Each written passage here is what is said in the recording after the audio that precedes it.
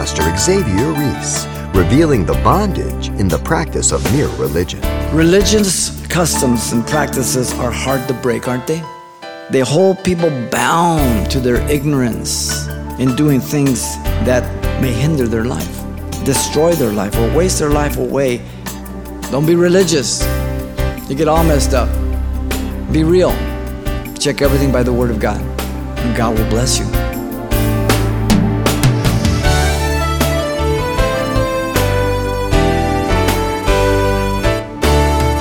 Welcome to Simple Truths, the daily half-hour study of God's Word with Xavier Reese, Senior Pastor of Calvary Chapel of Pasadena, California. Samuel, the last of the judges of Israel, admonished King Saul in 1 Samuel 15 with these words, "Does the Lord delight in burnt offerings and sacrifices as much as in obeying the Lord? To obey is better than sacrifice, and to heed is better than the fat of rams." This proves to be a poignant, simple truth in light of a rash vow of Jephthah that God did not require, which would cost him dearly. Pastor Xavier brings us the conclusion of Jephthah's whirlwind rise from outcast to man of valor, only to be followed up by his disastrous adherence to a very foolish vow involving a needless sacrifice. Let's listen. Judges chapter 11, we're going to look at the entire chapter. The message is entitled, Jephthah, Zeal Without Knowledge. What we want to do is look at Jephthah, the judge, to deliver Israel here from his enemies, which is presented to us through a threefold lens. First, we have Jephthah, the social outcast, in verse 1 through 11. Then we have Jephthah, the military captain, 12 through 28. And third, Jephthah, the religious fool, 29 through 40. Outcast, captain, and fool. It's best to begin as fool, be outcast, and end up as captain. That'd be a better order. He is identified in four ways in the opening passages. In verse 1, Jephthah was identified as a Gileadite. His name refers to his father, who was Gilead, as you know. Jephthah was identified secondly as a mighty man of valor. He was a mighty man of valor, meaning he was a man of strength, ability, and efficiency in warfare, a courageous man. Jephthah, thirdly, is identified as the son of a harlot.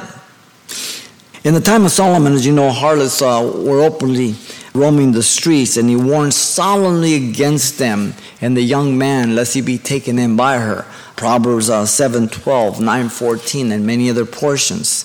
Now notice Jephthah is also identified as begotten of Gilead.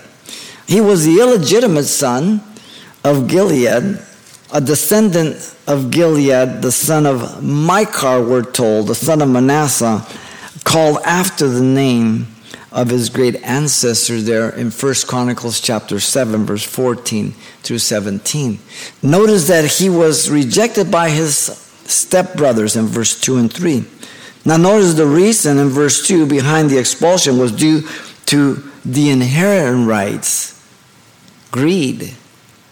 He fled from his brothers, indicating a separation and haste and suddenness.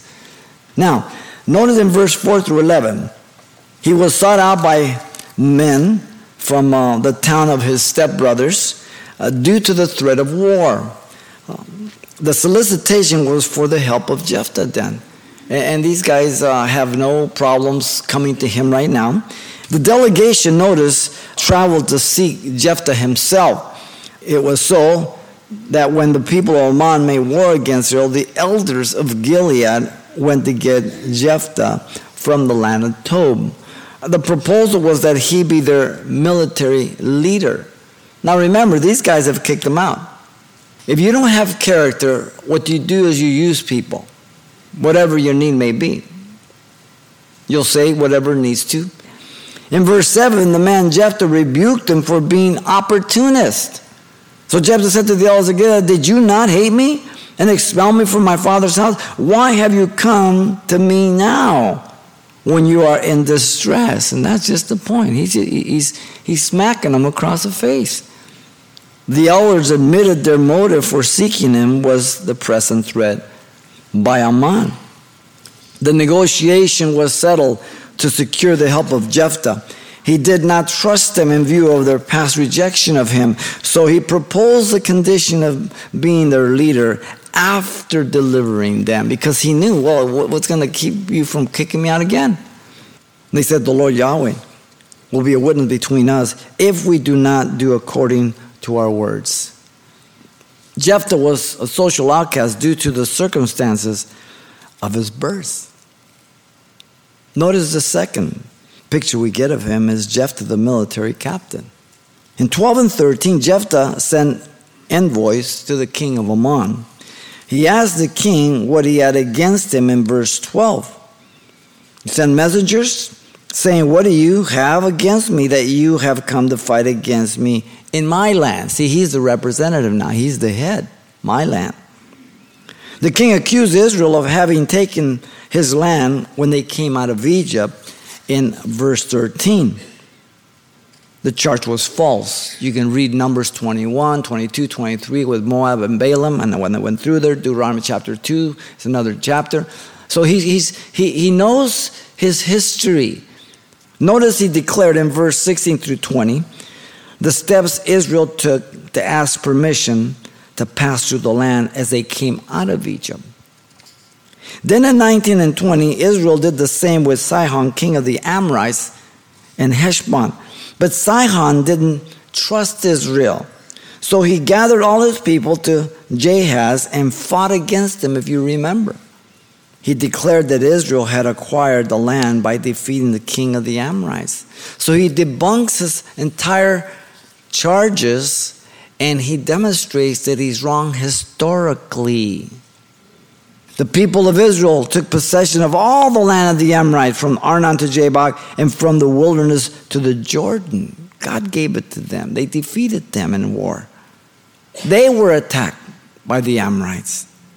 Jephthah then denounced the king of the Ammon here by open rebuke in verse 24 through 26. In 27, he stated his innocence in the matter as Israel's representative. Therefore, I have not sinned against you, but you wronged me by fighting against me. He commended himself to the ultimate judge. Don't miss this. May the Lord Yahweh, the judge, render judgment this day between the children of Israel and the people of Ammon. However, the king of the people of Ammon did not heed the words of Jephthah sent him. Jephthah was the military captain due to the circumstances of war. It just came upon him. Notice thirdly, Jephthah, the religious fool. What a way to finish. Listen, I hope you've got your heart open and your brain ready to learn so you don't die a fool. It's okay to start as a fool, but not to stay as a fool. He was chosen and prepared by God to defeat the Ammonites. 29. He was supernaturally empowered as the eighth judge. The Spirit of the Lord came upon Jephthah. The Spirit of the Lord enabled him to be victorious, just like Gideon and the others. No natural ability is sufficient for you. I don't care what you think you are, your education or anything else. Without the Spirit of God, you just are living for yourself, and you'll end up destroying yourself, and you'll live for yourself. No if or but about it. He judged for 7 years. Chapter 12, verse 7 tells us. God has directed him. God has empowered him. Remember, we just finished Gideon. Now, in verse 30 and 31, he was moved to make a vow to God to ensure his victory over the Ammonites. Jephthah vows a religious man's vow. That's how he's vowing. How do I know that? By what he's asking. Because I know the Word of God.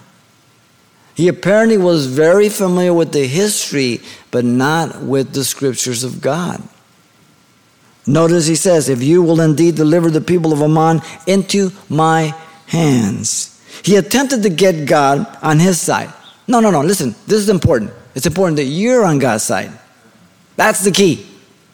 He bargains with God in a time of need. This is the religious person. Jephthah vows as a pagan. Listen carefully in 31. Then it will be that whatever comes out of the doors of my house to meet me when I return in peace from the people of Ammon shall surely be the Lord's, and I will offer it up as a burnt offering. The vow to offer the Lord, the first thing that comes out of the door of his house. What was he expecting? A donkey? Maybe his mother-in-law. I don't know. I don't know. But certainly it's a person, right? He vows a burnt offering, dedicated, consecrated to God completely, to be burnt completely on the altar. We know this from the offerings of Leviticus. So he's familiar. And notice in 32 and 33, he was given victory then by the Lord. He makes this vow, now he takes us to the victory. Jephthah rode into battle in 32. He advanced towards the people of Ammon, fought against them, and the Lord delivered them into his hand. Once again, Jephthah is the instrument, right? Like Gideon. Once again, the Lord defeats him, right? In 33, notice Jephthah conquered the Ammonites, defeating them from Arnon to Minnith, 20 cities, from Abel to Carmel, with a very great slaughter. The people of Ammon were subdued before the children of Israel, so the territory is vast. The cities, 20. The slaughter, great. The submission of Israel, or to Israel, was complete. Who did this? God did.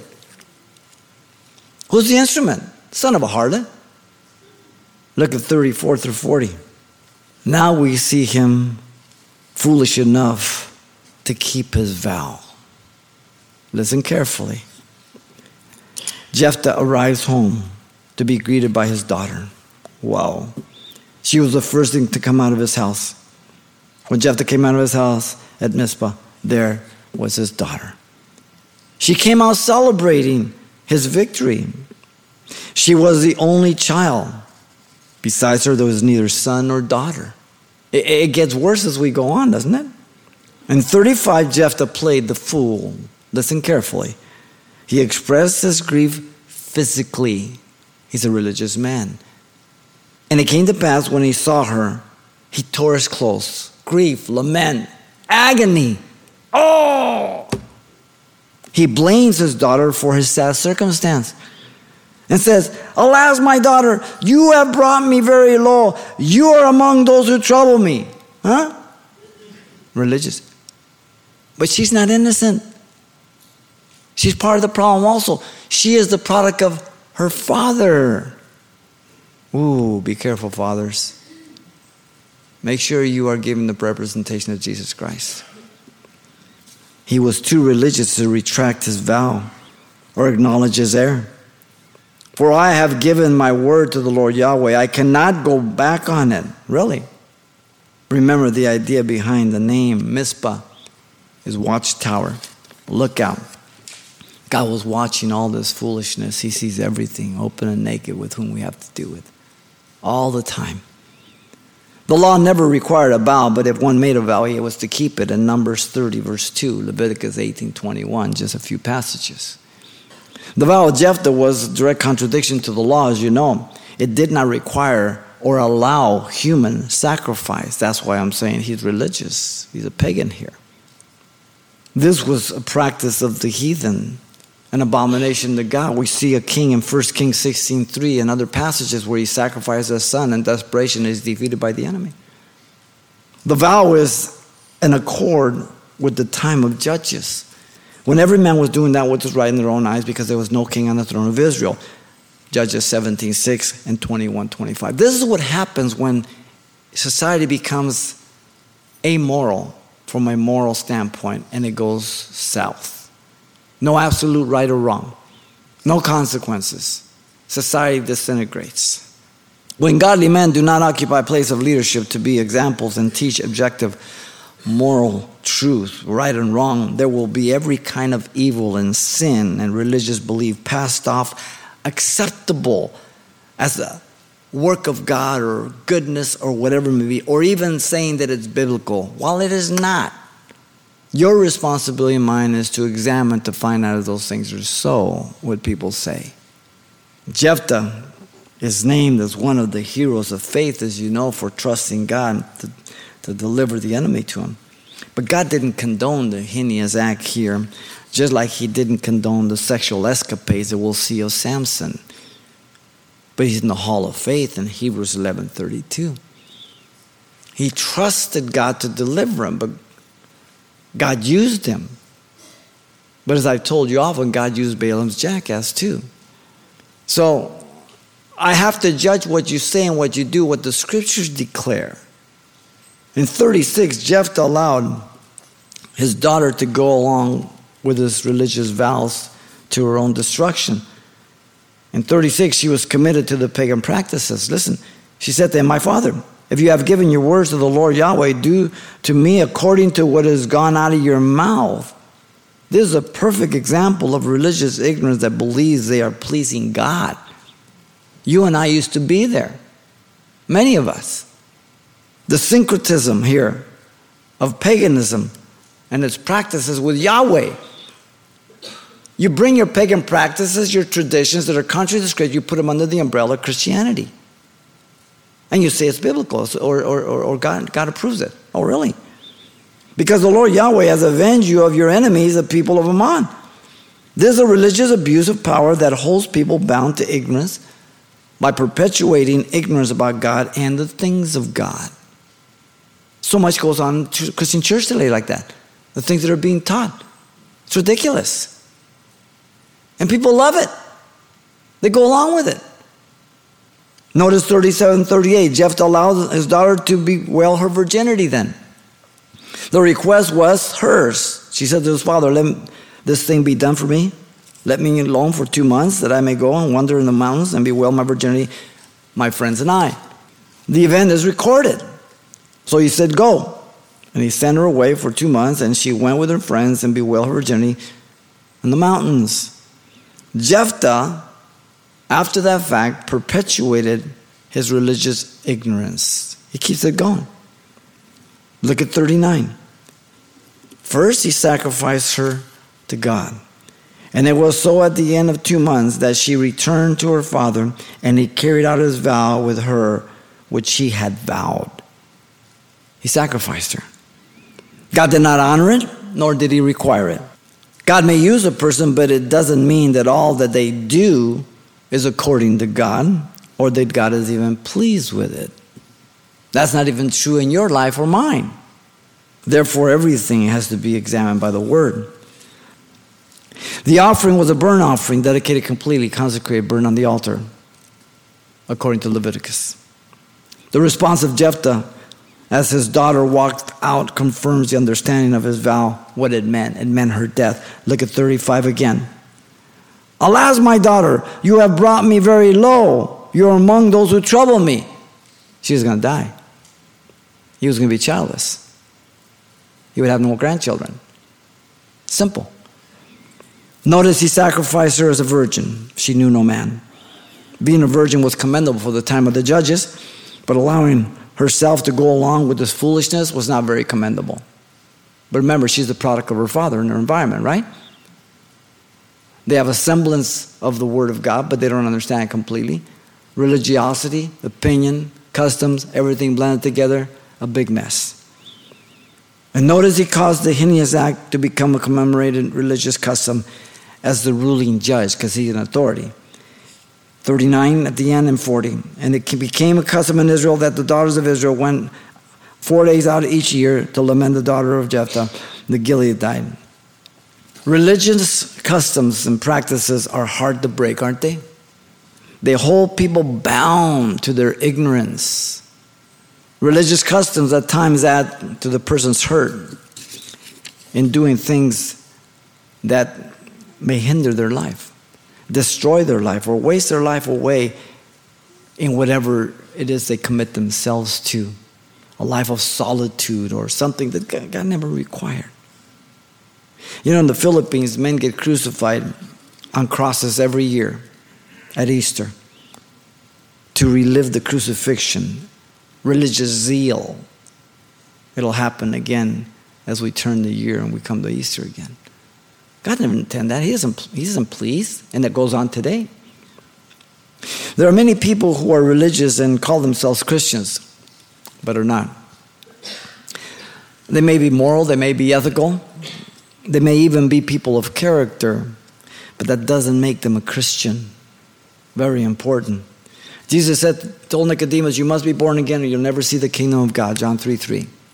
There's your passport to heaven. You must be born again. Repentance. There are religious people who will twist the scriptures and interpret them subjectively, giving them a foreign meaning from the context, ripping it off to prove what they're teaching or saying, but again, completely out of context. To deceive the new Christians, the simple person, the gullible person. Peter puts it this way in 2 Peter 3:16 through 18. He says, as also in all his epistles, speaking of Paul, speaking in them of these things, in which are some things hard to understand, which untaught and unstable people twist to their own destruction, as they do also the rest of the scriptures.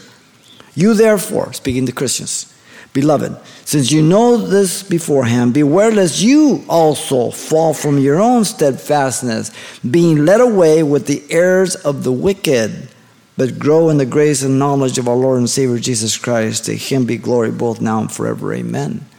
The protection is your knowledge of the scriptures in context. To judge everything, it's the plumb line. There are many well-intended people who make vows to God and that God never asked them to make.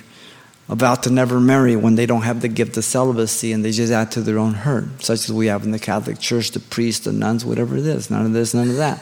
You know? And God never intended that. To dress a certain way, maybe because they don't want to appear worldliness or because they've made some kind of vows or whatever to be out of fashion or whatever. Some people have an idea that if you're going to be a Christian, you got to have, like you're drinking lemonade and never be serious. You can't laugh and you got to be the dullest and the most boring person. And by the way, you got to look poor. And that's just the concept that we have sometimes. To dedicate themselves to a life of solitude, away from civilization. Well, what good are you then? We're the light of the world. We're to go into darkness. Now, we don't fellowship with darkness. We're there to expose the darkness. Pull people out of the fire. Listen to Solomon about vows and words. Ecclesiastes 5:2. Do not be rash with your mouth, and let not your heart utter anything hastily before God. For God is in heaven, you're on earth, therefore let your words be few. Choose your words well before God, and then it'll help you choose your words well before man. It begins with God. Jephthah was a religious fool due to the circumstances of sacrificing his daughter. Wow. Jephthah, the 8th judge, the one who was used by God to deliver Israel from Ammon, presented through the threefold lens. Jephthah was a social outcast due to the circumstances of his birth. He could do nothing about that himself. Jephthah was a military captain due to the circumstances of war. Once again, that came upon him. He could do nothing about that. But Jephthah was a religious fool due to the circumstance of sacrificing his daughter.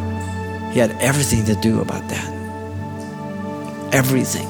And he still did it. Man.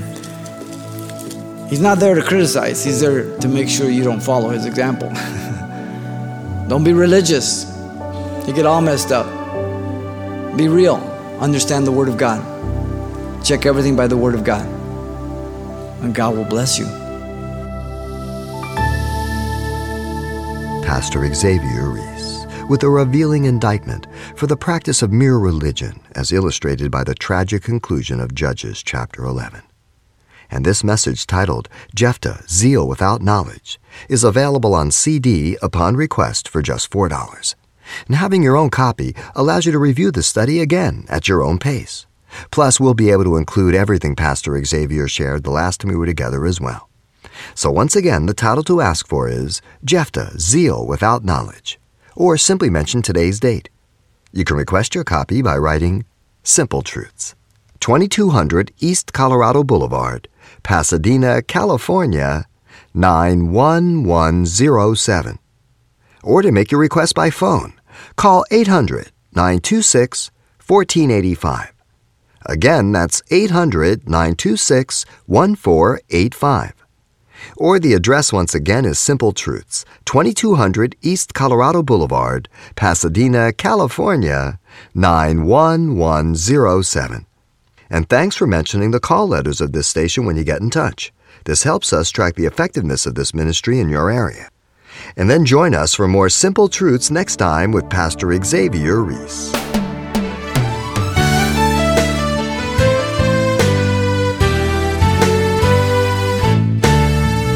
Simple Truths with Pastor Xavier Reese, a daily half-hour broadcast, is a radio ministry of Calvary Chapel of Pasadena, California. www.calvarychapelpasadena.com.